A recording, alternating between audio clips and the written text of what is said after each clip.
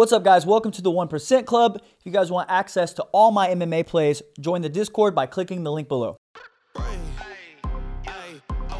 let it be known. I'm working hard when I ain't on the phone. This ain't a home, this ain't a phone. Grind never stopping, I'm keeping it cold. Unlocking the door with the holy key. You supposed to be this close to me, and hopefully. All right. Welcome back to the 1% Club podcast. We're back on the Discord in the Profit. Couple dicey weeks, but long term, we got you covered. Couple things. What are we going over, Proj? We got last week. Which one are we running through? The main event first thing, because I think we're going to see interesting kind of paths now for both kind of fighters. I think two of them easily could have won that fight. Gamrot versus Sarukian, the battle of the most underrated lightweights, maybe fighters on planet Earth. I think a lot of the casuals didn't know who those guys were beforehand, but I can assure you that both those guys are nasty lightweights, and probably. I think it would be safe to say those are guys like top 10. I don't know what their rankings are. Do you know what their rankings are? They're both of them are ranked, right? They're both ranked. Yeah. They're both top 15, I think. I don't know if they're in the top 10 or not, but the point I'm trying to make is they're both highly skilled athletes. The pace that they pushed over 25 minutes was absurd. Like, it was just insane. Arman is 25 years old. And the fact that Arman Sarukian, 25 years old. And what a lot of people don't know is his only loss other than Saturday night was to Islam. And that was on like a week's notice.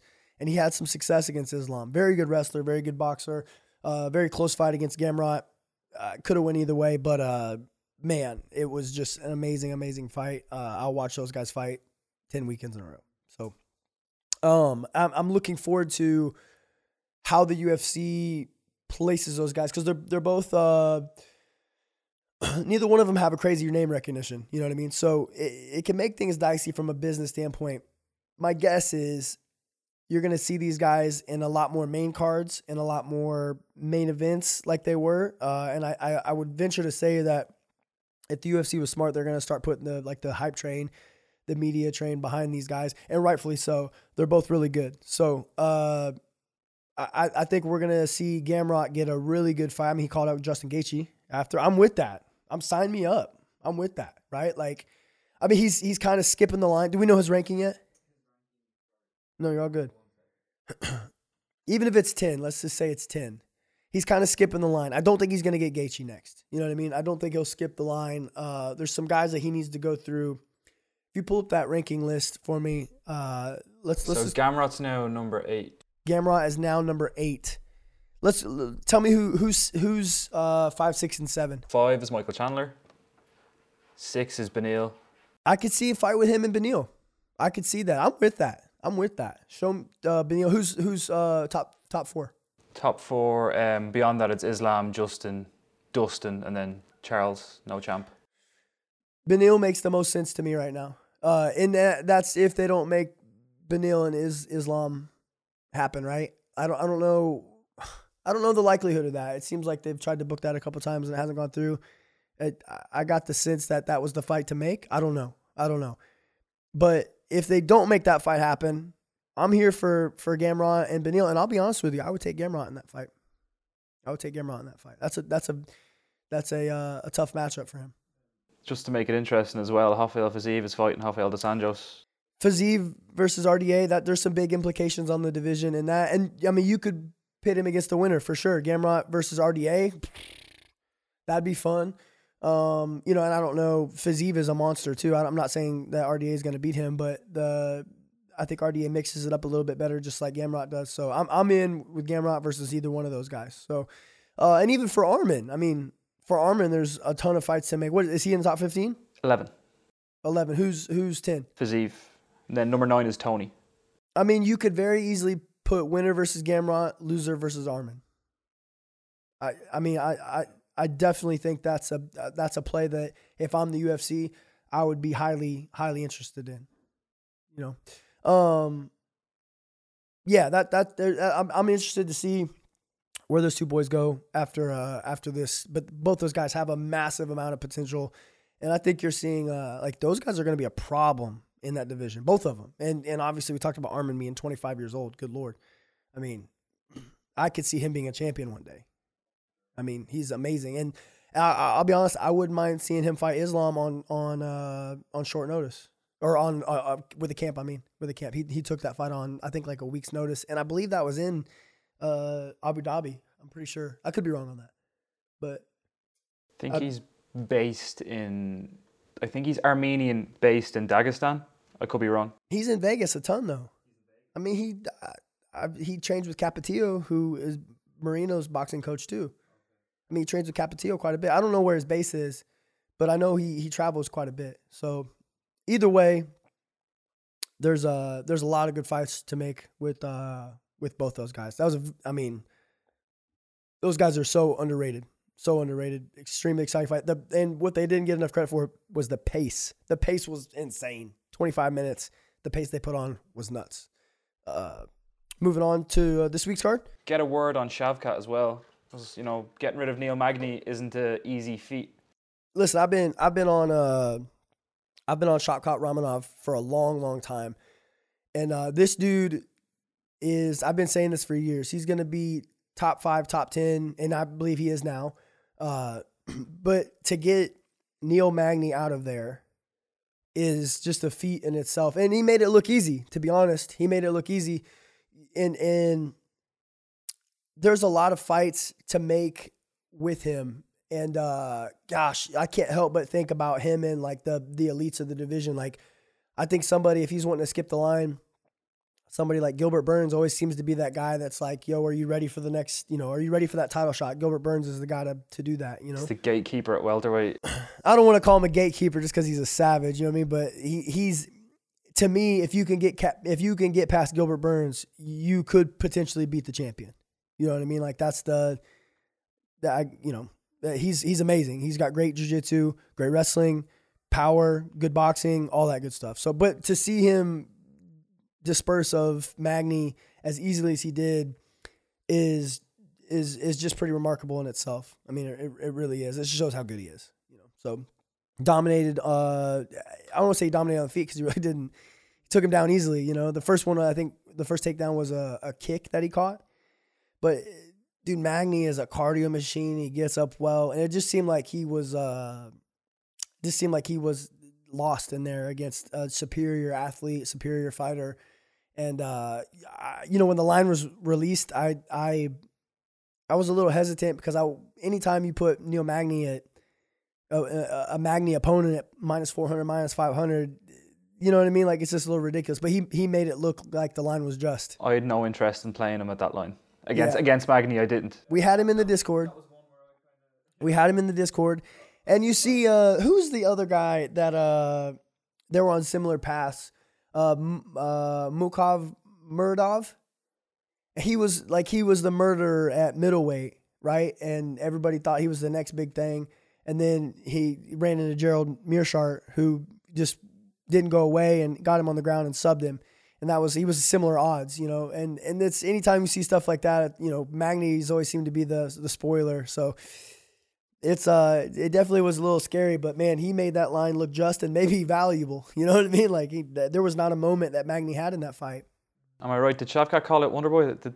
He called out Wonderboy. He's never going to get that fight with Wonderboy. I don't think personally. I don't think he'll ever get that fight. The UFC would be crazy to make that fight. There's a lot of fights you can make with Wonderboy that are going to be fun. The Ramonov fight's not going to be one of them. Ramonov will take him down and probably do worse to what he did to Magny. So to me that's not a play that the UFC makes. I mean, unless they wanted to fast track him. Unless they wanted to fast track him, I don't know if I take that fight from Wonderboy. Like, how do you win that fight? You're not going to stop those takedowns. I mean, the blueprint on how to beat Wonderboy is there. It's set. With Bilal, we saw it with Burns. And we're talking about a guy that's a better wrestler than both of those guys. And maybe a better striker, So, I mean, with Ramonov, you could put Bilal in there. Bilal's a fun fight for him. Sean Brady is always that spoiler. Sean Brady might be the most underrated guy in that division. Ramonov, I believe, was in that category until maybe this weekend. But Brady's a savage, bro. He's good. Sean Brady is amazing. So there's a lot of fun fights to make for him as well. But man, I would like to see him face. He's got to be in the top 10 now, right? He is number 10. He is 10. I mean, I would love to see him maybe, top 7, top 6, keep working down. There's who's 5, 6, 7? 5 is Bilal, 6 is Luque, and then 7 is Wonderboy. I mean, any of those three I'm with. I think I love Thompson. I just think stylistically, Shopcott is a nightmare matchup for him. It doesn't make sense. It's not a fun fight for me. You know what I mean? Like, it's tough finding a fight for Thompson at the minute. Luque and Thompson. That's the fight to make. 2 strikers. That's the fight to make to me. I mean, but you could put Bilal or Luque in with Romanov as well, and I'm all here for that. What's Brady? 3? Sean Brady? Yeah. 9. Woof. I'm telling you, that kid's he's gonna bust through those rankings soon. He's good, man. He's really good. He's a really good grappler, insanely strong. You'll see. He's good, man. I don't see him. I think he's gonna make his way. He's gonna crack that top 5, top 3. And he's gonna be a problem for some of those guys. He's really good. But there's some fights to make with Romanov. The 2 guys that stand out to me right now, Bilal is the number 1. If I get to pick his next fight, Bilal would be the guy that I would pick for him. Bilal, Luque is a fun one. But the fact that Bilal took Luque down and wrestled him, that kind, you know what I mean? That kind of says Romanov can do the same thing to me or do the same thing to him. But for me, if I got to pick Bilal, Romanov would be the next fight for me. So UFC 276. Moving on. Let's just start with the main card. I believe the opener is going to be O'Malley versus Pedro Munoz. This fight's super interesting to me because I think stylistically, O'Malley's the better fighter, right? He's younger, faster. For sure he's faster, stronger, more athletic. He's a more technical striker. I don't think his jiu-jitsu is good, but O'Malley's jiu-jitsu is good enough. The problem is the biggest issue we've seen with O'Malley so far is durability. And when you look at Pedro Munoz, you're talking about one of the more durable guys in the division. And I got to think that, and when we get into this, we'll start breaking down path to victory, right? But I got to think that if O'Malley can keep his shit together, meaning like not fall apart physically, right? Like he doesn't get hurt or injured, I got to think he's going to win this fight. It would be by decision, I think, though, But we saw in the past that he has a very difficult time not getting injured through these big fights where guys are hammering on him over the course of 3 rounds, let alone 5 rounds. Munoz does a great job kicking that calf too. That's going to be a thing. I mean, if I'm O'Malley's camp, that would be the primary thing that I would work on is that calf defense.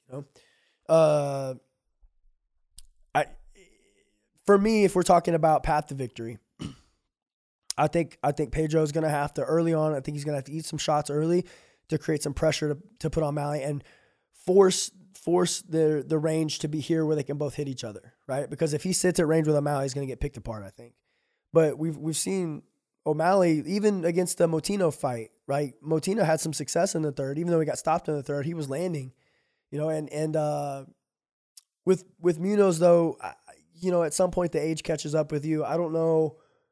I'm not saying he slowed at all. He showed any signs of slowing, but it's an interesting matchup, man. If O'Malley by decision is something that may interest me a little bit, or Pedro inside the distance, because I don't, for whatever reason, I don't see Pedro winning a decision here. I just don't. I don't see it. If you want Pedro inside the distance, you can get some 450 about that. Pedro inside the distance is plus 450. I mean, obviously I got to break this down, but if you played O'Malley by decision, I don't even say that. If you played O'Malley straight up and you played Pedro inside the distance to hedge it, that's something that I haven't looked at it yet, but that's something that intrigues me right off the bat. O'Malley by decision is plus 150. O'Malley by decision is plus 150. Interesting. I'm not saying O'Malley can't finish, because Pedro's he's tough, but he is hittable at times, and Sean, he's got some power, he's got some pop in him, he kicks well, So I would probably play O'Malley straight up and then hedge with inside the distance from Pedro at plus 450. To if you do lose, you get your money back. You know what I mean? Because for whatever reason, I just don't see. I don't think that Pedro's going to be able to win bank 15 minutes of rounds against O'Malley. I just don't see it. I don't see how he wins that. Next up, we have what am I missing? We're missing one fight. I know the co-main and the main. We have Sean Strickland and AP. Yes. And AP. That's Sean, I'm very excited for this fight. Sean Strickland versus AP, Alex Pereira. I think the UFC is trying to fast track Pereira here. I think it's obvious. You know what I mean? They want that money fight with Izzy, being Pereira's the only guy to knock Izzy out, right? Only guy to beat Izzy, right? That was kickboxing. It's different. But this fight is super intriguing to me. And I think it's close to even money, right? I think I think, first of all, the over 1.5 is just screaming at me right now. I just think that's gonna be a thing. I think the over 1.5 is gonna be I think Strickland is gonna grind on him. I think he's gonna put him in the clinch. I think he's just gonna try to wear on him. If I'm fighting Pereira, that's what I would try to do. So I think for sure the over 1.5, I do like that a lot. The problem is what Strickland's gonna have to deal with. He's gonna have to deal with that outside low kick and that left side hook. And Pereira puts those two together better than anybody in the world. And his left hook is absurd. And he is so dynamic, so explosive, and the power. If you watch his fight on LFA, he throws a left hook and doesn't even look like it lands, and it just like flatlines this poor guy. You know what I mean? Like the fact that he's kickboxing guys in MMA on a regional level is absurd. You know, we're talking about. I think he was a 2-division champion in Glory Kickboxing. You can look that up if you want. I'm pretty sure I'm correct in that. But I mean, the guy knocked out Izzy cold in kickboxing. You know, he is a dynamic striker. Maybe the best striker in MMA right now. I don't know. I think Izzy's is an argument, and that's why I think they're trying to bring it back to there. Yeah, I think so. That's what I would try to do if I'm the UFC. But you get a guy like Sean Strickland. He's durable, and I do think that what everybody discredits Strickland is his grappling. I think his grappling is incredible. I really think he's a great grappler. And if I'm Strickland and his team, I would definitely grapple. My issue with that is, in the past, Strickland has been a guy that he doesn't, just hearing through the grapevine, he doesn't listen very well. You know what I mean? Like, he's kind of stubborn. So I will say this though. I do think just from the inside info that I've got, people I've talked to, I do think that they're going to wrestle. I think they're going to try to wrestle and clinch hard here. I do think that. I feel pretty good about that. The obvious concern would be that maybe Strickland aborts the game plan. Yeah, that's a concern. Well, two things. One, the first concern is Strickland says, no, I'm going to strike with you at open mat range, which I don't think is smart at all. The second thing is you get in the clinch with somebody that's in a kickboxing background, and you realize, hey, I'm not as good as him in the clinch either. You know what I mean? But Pereira comes from that kickboxing background. It's not like a Muay Thai background. They don't spend a ton of time in the clinch. So if I'm Strickland, I'm shooting head inside singles, doubles, coming up to the body and just putting him on the fence. We saw that, I believe, in Pereira's last fight where he won a decision, but it was close. Kind of got grinded on a little bit. And that's what I would do. You know, punch on the brake, wear on him, look for the takedowns. That's exactly what I would try to do if I'm Sean Strickland. And, you know, presuming Pereira gets out of this, you know, it's a straight shot at Izzy then. Yeah, 100%. 100%. If Pereira gets past Strickland, that's a title shot, no doubt. And then Strickland on the reverse if he wins? Yes. Yeah, I think that's been promised, actually. I think that's the next in line. I think the winner of Strickland, Pereira, gets the next title shot. I think that's been promised to both sides, I believe. So, and rightfully so, I think, right? I mean, especially for the Strickland side. Well, that's what I was going to say. Yeah. Like, Pereira, like you said, he's just been fast-tracked a touch, but, like, who am I to say, you know? Well, he has been fast-tracked, but that's a money fight. You know what I mean? Like, you can sell that because he's the only person to beat Izzy, you know? So that's easy. That's an easy sell. But Strickland's earned his way. He's beat some good guys. You know, he's beat some really good guys and knocked out some good guys, you know? Yeah, I do think that I'm pretty sure that the winner of Strickland Pereira gets the title shot. Deservingly so. And we think that, definitely the over is probably one of the more kind of attractive plays in this whole card. The over 1.5 is, as it sits right now, is one of my, at face value, one of my better plays. Minus 165, I love the value there. I really do.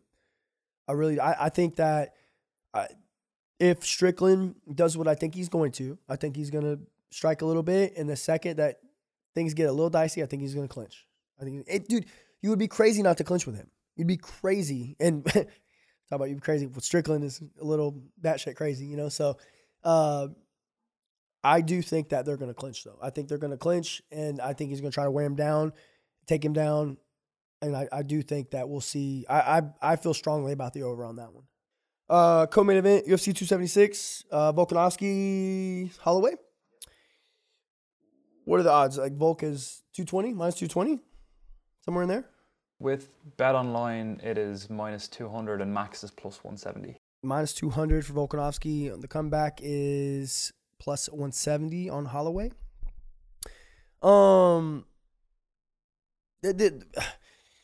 Both the fights were razor close, right? Razor thin. The first one, I had Volkanovski. The second one, I had Max. It was 50-50. You couldn't be upset either way, right? But I think that anytime you can get a coin flip fight, even if, let's say it wasn't a coin flip fight and you give Volkanovski a slight edge, you're getting Holloway at plus 170. To me, if you want to get more value, whichever guy you think is going to win, play by decision. Because I just don't see these guys finishing the other. And what is the over under? 4.5? 4.5. And it's minus 260. I think there's value at minus 260 on the over. I don't think these guys can finish each other. I just don't see it. I don't see, when's the last time we saw Holloway hurt? Poirier? Poirier, 55er/70 pounder. I just don't. When's the last time we saw Volkanovski hurt? Mendez? If he even. And when I say hurt, I mean even just buzzed a little bit. Both these guys have granite chins.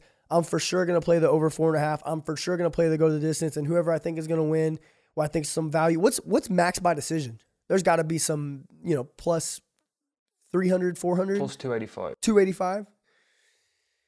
I think there's value there. I really do. And that's another thing is you can play Volkanovski straight up and then hedge with Holloway by decision.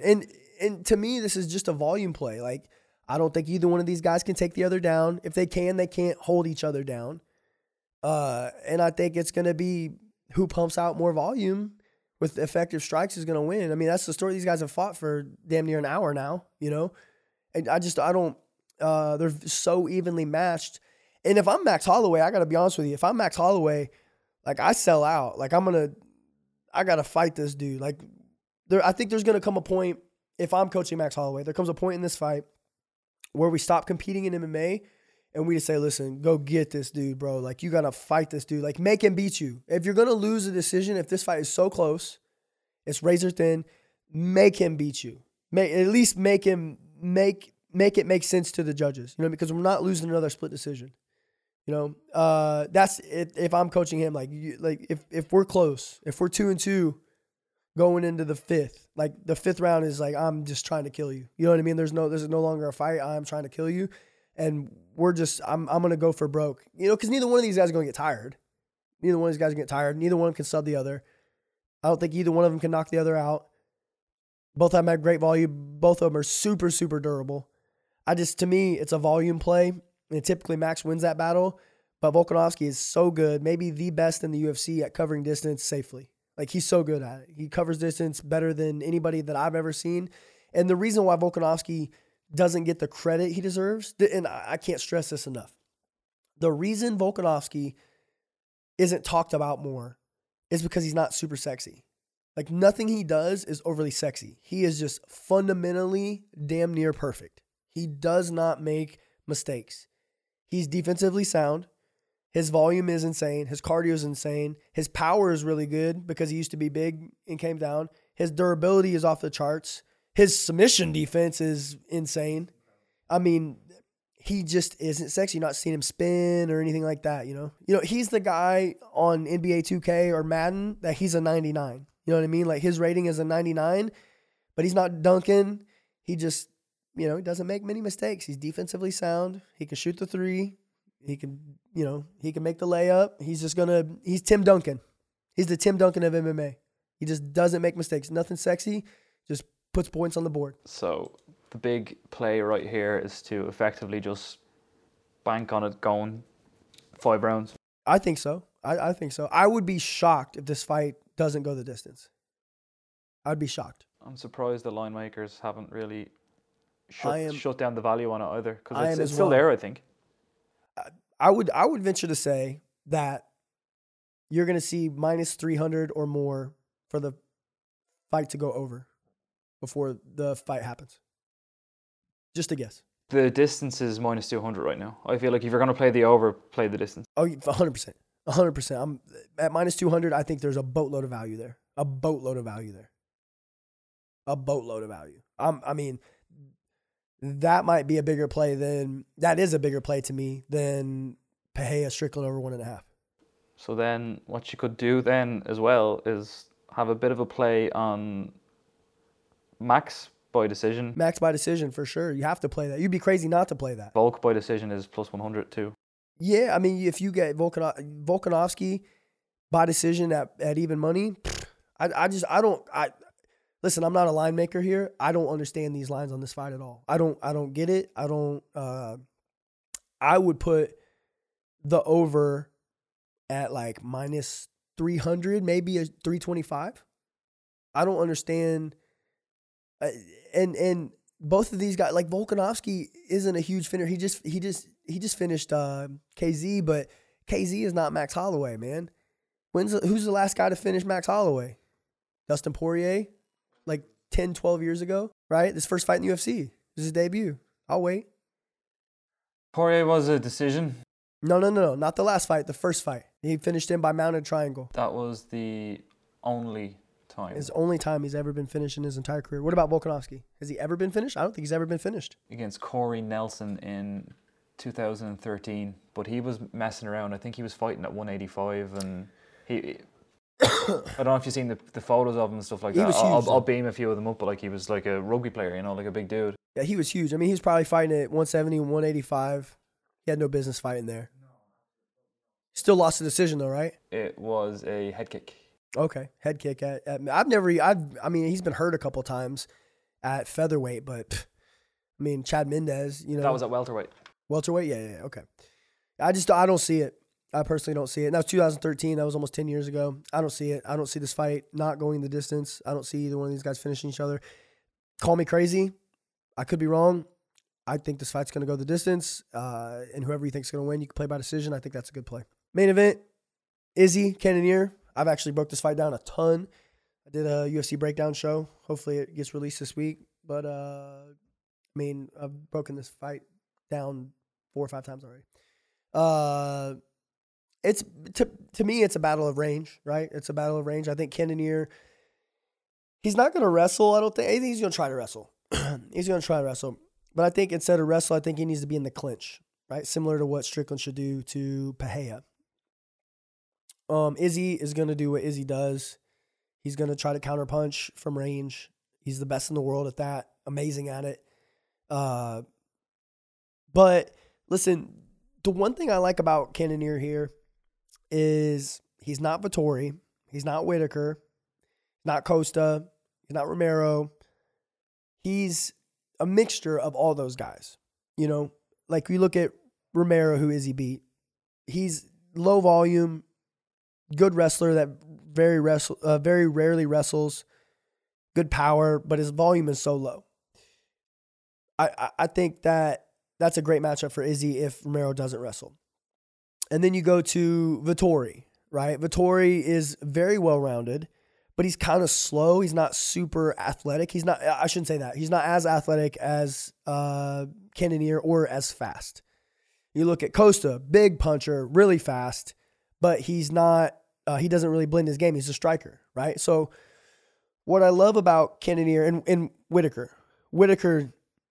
does a decent job of blending, but he's primarily a striker. And I just think that he's good at a long range, which Izzy's better at. I just think the range there is, stylistically, Izzy's is a tough matchup for him. But what I like about Cannonier is he can play at different ranges. And I think he's a mixture of all those guys, and Izzy hasn't beaten him yet. You know what I mean? So that's, what's that? That's one thing that, Yeah, it's not a rematch, it's not a rematch. But Cannonier's the next in line. And then obviously after that, we have Pereira, Strickland. And I think after that, good Lord, he's cleaned out that whole division, what do you do with him then? Send him back up to 205 if he wants. I mean, you said, what do we do with him? We can keep doing our normal stuff, or we can, whatever, I don't know. Izzy, beating him is not easy. His takedown defense on the cage is incredible.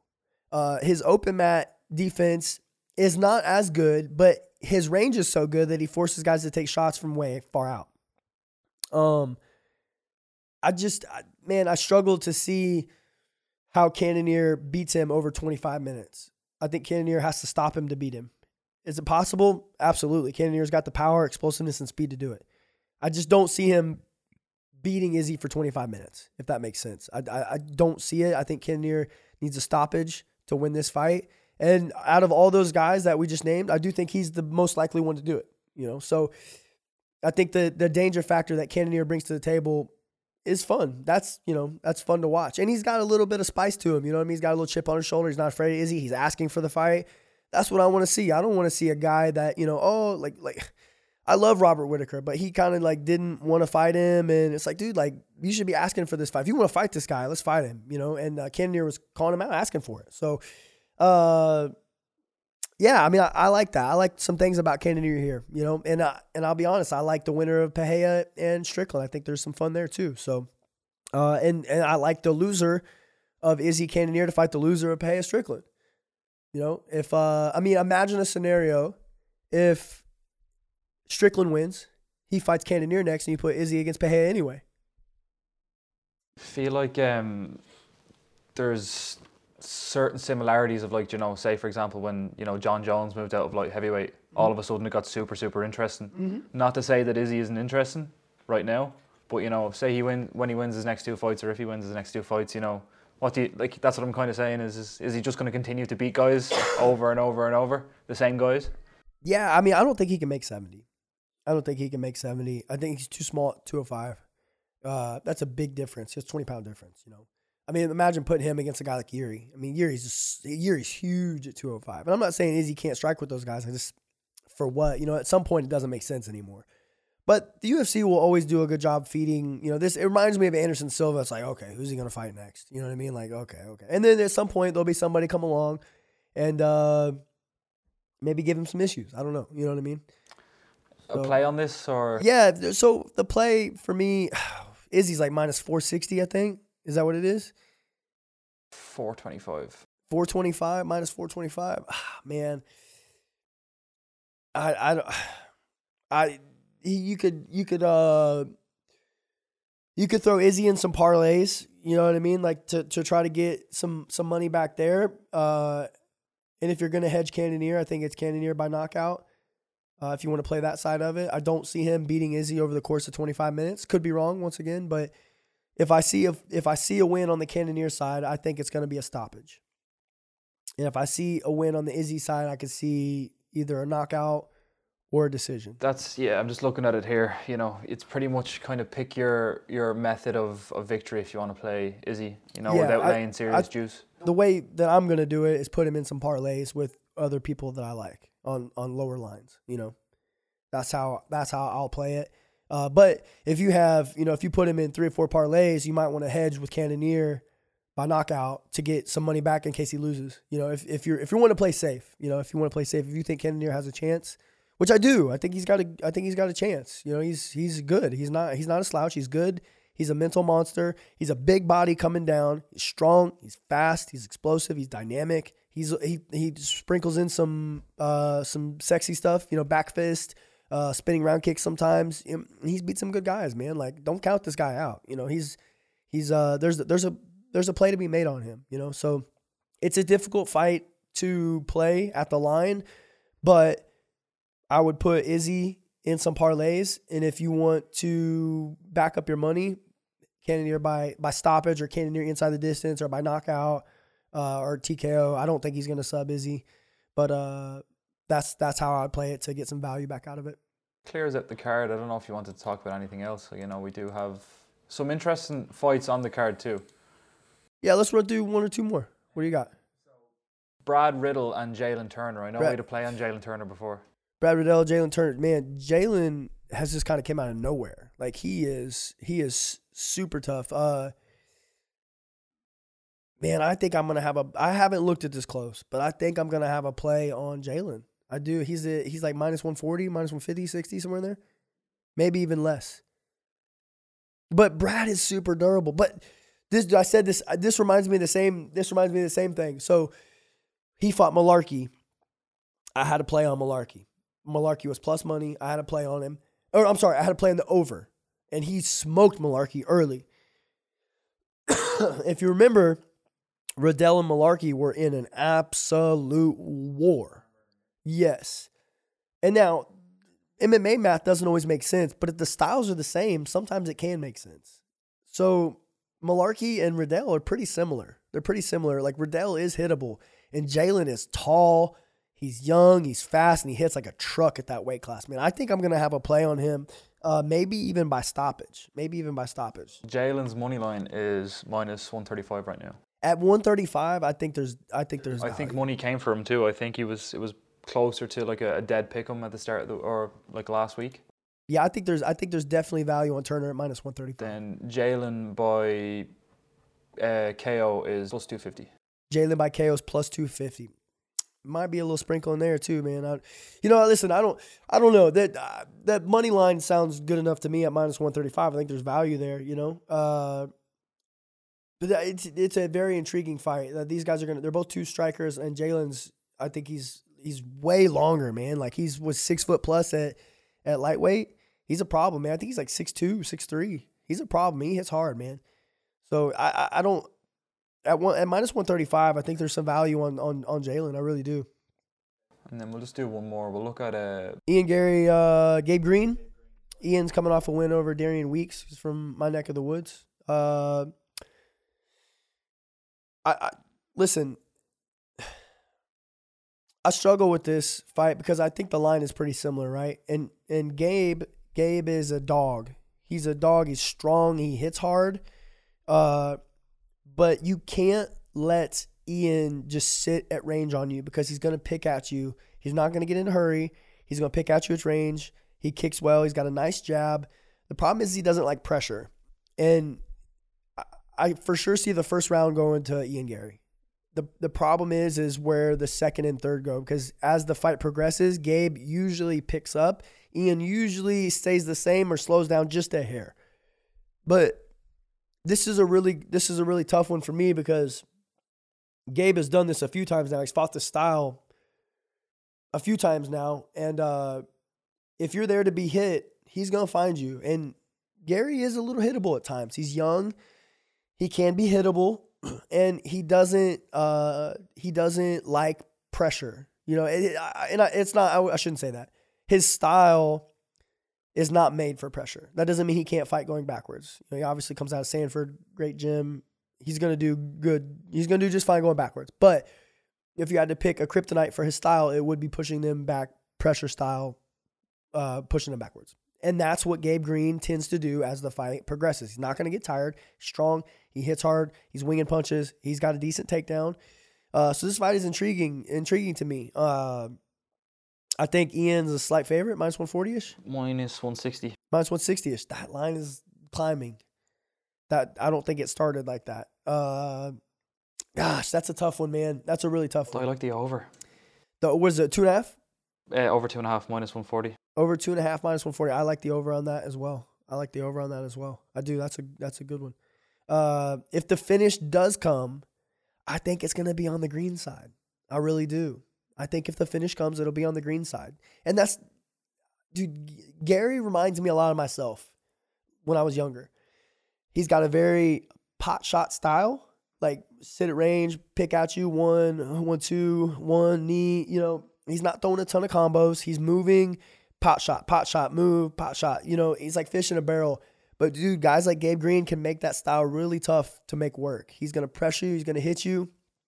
And he's going to dogfight you. And if you turn this fight into a dogfight, Ian Gary's experience worries me a little bit, you know? So this will tell a lot for me. Now, if you said, hey, Ian Gary just went out and pointed Gabe Green to death for 3 rounds, I wouldn't be shocked in the least bit. You know what I mean? I wouldn't be shocked in the least bit. But if Gabe Green is willing to get hit a couple times to create some pressure, I think that's what he's going to have to do. That's a path, you know? It's the path to victory. It's the only path to victory, in my opinion. I think Green's going to have to create some good pressure and get in his face. I just think he's going to have to, you know? So that's the path to victory for both of those guys. I don't even want to pick a winner there. I do love the over, but I think there's clear path to victory for both of those guys. Do you want to tell us about what you're getting up to this weekend? Yeah. This weekend, International Fight Week, right? It's a huge week in MMA and all of MMA, the UFC. The UFC brings everybody out. They do this thing. We're launching our podcast on Fight Pass, the 1% Club. We're launching that on Fight Pass's platform this week. I'll be doing a live episode from Podcast Row there. They have a whole row of podcasts being done live. I'll be doing that there. So I'll get you guys the link on my social media whenever we get that out. And then on Sunday after the fights, I'll go to the fights obviously on Saturday, watch those, and then on Sunday I'll be competing in the Fight Pass Invitational again. I think they've done 2. I've done both of them. So I'll be competing in that again. We have a team. It's another 4 teams on from Fight Pass. I'll be competing against another slew of really good grapplers, and it's a great chance for me to kind of still compete a little bit without getting my brains beat in. So I'm excited for it. Is the round table happening?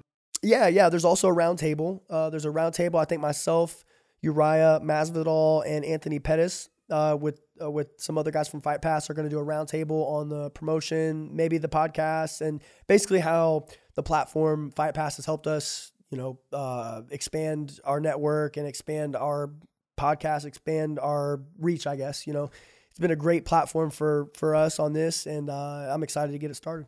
Cool. There's also one thing, maybe if people see this story being broadcasted out, they can count themselves lucky that they're getting to hear this story. But you do have a tale from Vegas. Let me see. Bryce Mitchell, he texted me. I gotta clear this image. Oh, he didn't write me back yet. Well, we're gonna tell it, and if it does, if it doesn't, we'll cut it. Okay. We're in Vegas. Myself, Rolly Delgado, OG of the sport. If you don't know who Rolly Delgado is, he was on one of the early seasons of The Ultimate Fighter, fought in the UFC.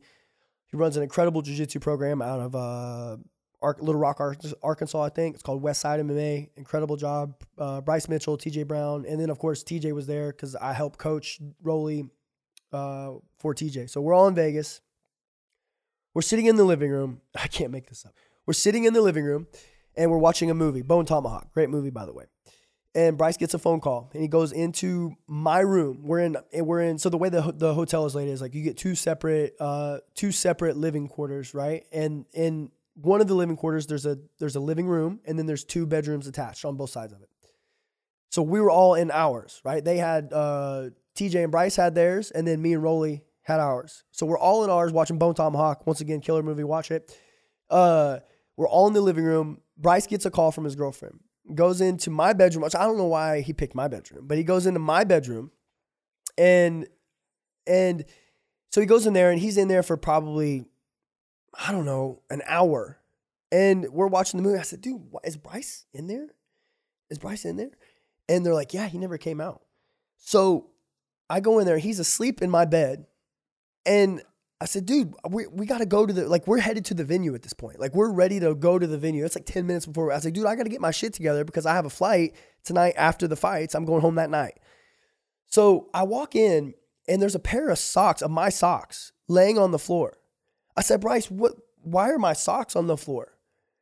And no, this is not even correct. There was a pair of my socks laying on the floor. But he also, I forgot before he went in, he also borrowed a pair of my socks. And he had them on.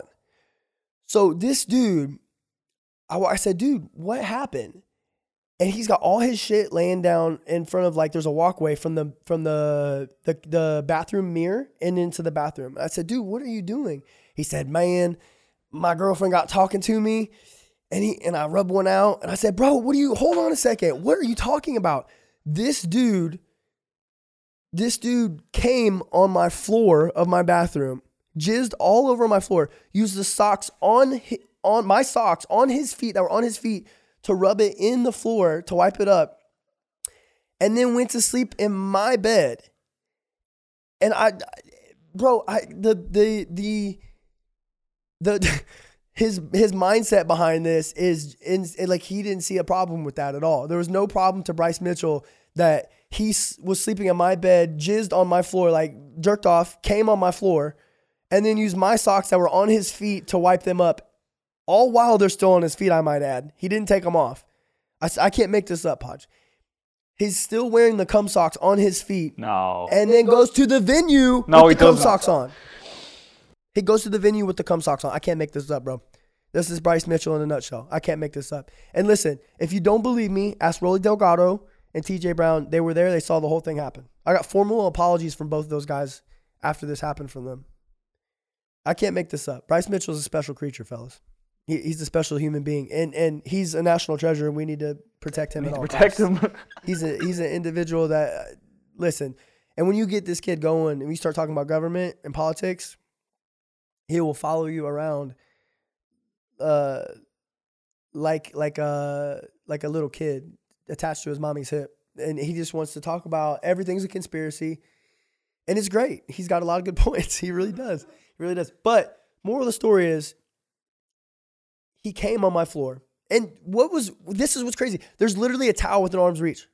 There's a towel within arm's reach, the shower, toilet, sink, numerous towels within 1 to 2 feet reach of Bryce Mitchell. He decided to come on the floor, use the socks that I let him borrow that were still on his feet to wipe it up, and then continue to wear the cum socks to the venue and warm up with TJ with the cum socks on. I can't make this up. I don't. That's very difficult to. I'm not saying I don't believe it. I'm just saying it's very difficult to Listen, fathom. I couldn't believe it either, but I watched it with my own eyes. It happened, Podge. Ask TJ Brown. If you're watching this, message TJ Brown, message Rolly Delgado. This really happened. I can't make this up. Listen, it was disgusting. It was one of the grossest things I've ever been a part of in my life. And he's a special human being, Bryce Mitchell. Thug Nasty. That's why they call him Thug Nasty. He wears fucking cum socks to the venue. Poor TJ had to warm up with the cum socks. You know, he's rolling with him. And then he wouldn't leave me the fuck alone either. You saw the UFC posted. He's like trying to grapple with me the whole guy. I'm sick as shit. Literally, you guys can tell I'm sick. I'm sicker than a fucking dog. And he's trying to grapple with me, humping me on the damn broadcast. And of course, they cut out the part where I throw him. He's just dominating me on the UFC social media, and they cut out the part where I was doing good. So he's dominating me. And I keep in mind, he's got the cum socks on while he's doing that. Have you seen the video I'm talking about? No. The UFC post on their social media. It says, I thought TJ Brown was fighting tonight. DJ's in the corner watching us, and we're over here grappling because he won't leave me the fuck alone. And he's got these stupid cum socks on as he's rolling with me. It was gross. It's the grossest thing I've ever been a part of, man. We're not going to try break any news or anything like that, but did he speak about maybe a potential fight that he could have? I think it'd be interesting for him. I think they're looking for something for Bryce soon. He wants to go nowhere but down the rankings, or up the rankings, I guess. I'm sorry. So I think he's 9 now, I believe. There's a lot of fights to make happen for him. We were talking about, I think a couple of the fights that interested him were like Yair Rodriguez. KZ was brought up. I think KZ's only going to fight one more time, though. I think KZ's going to do one more. I think what we're going to see is I bet we'll see KZ and Barbosa, and KZ's going to be done after that fight, I think. Arnold Allen was one that I spoke about that pretty. Yep. He kind of sprung to my mind as soon. That's a fun fight. It's great. But dude, Bryce has got a very unique skill set, man. He's a really good grappler, and he does not get tired. He does not get tired. He sounds tired, but he never gets tired. It's so weird. It tricks you. Like, he does not get tired. He's an amazing grappler. He's incredibly strong for a featherweight, incredibly strong. And he keeps that strength through as long as he needs to. Like, I literally have trained with him for 2 hours straight before, and he maintains the same strength and cardio he did from the jump. He's really good.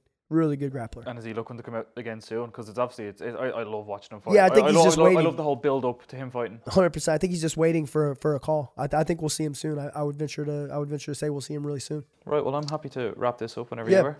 Discord crushed it last week. I don't remember what we did, 5-6 units, something like that. It was nice. It was good. We had a couple dicey weeks back to back, but we're back on the profit train, headed north. So if you guys aren't in the Discord, make sure you guys check it out. Our free pick hit as well. So we did Baudet and Parisian over 1.5 rounds, hit by like 20 seconds. But listen, I'm not trying to hear anybody because we've been on the wrong side of about 40 of those. So I think we're like 2-11 or 3-11 or 3-12 on the last like 15 split decisions. Well, it's the worst luck ever. Yeah, it's been dicey, but we're back on the profit train headed north.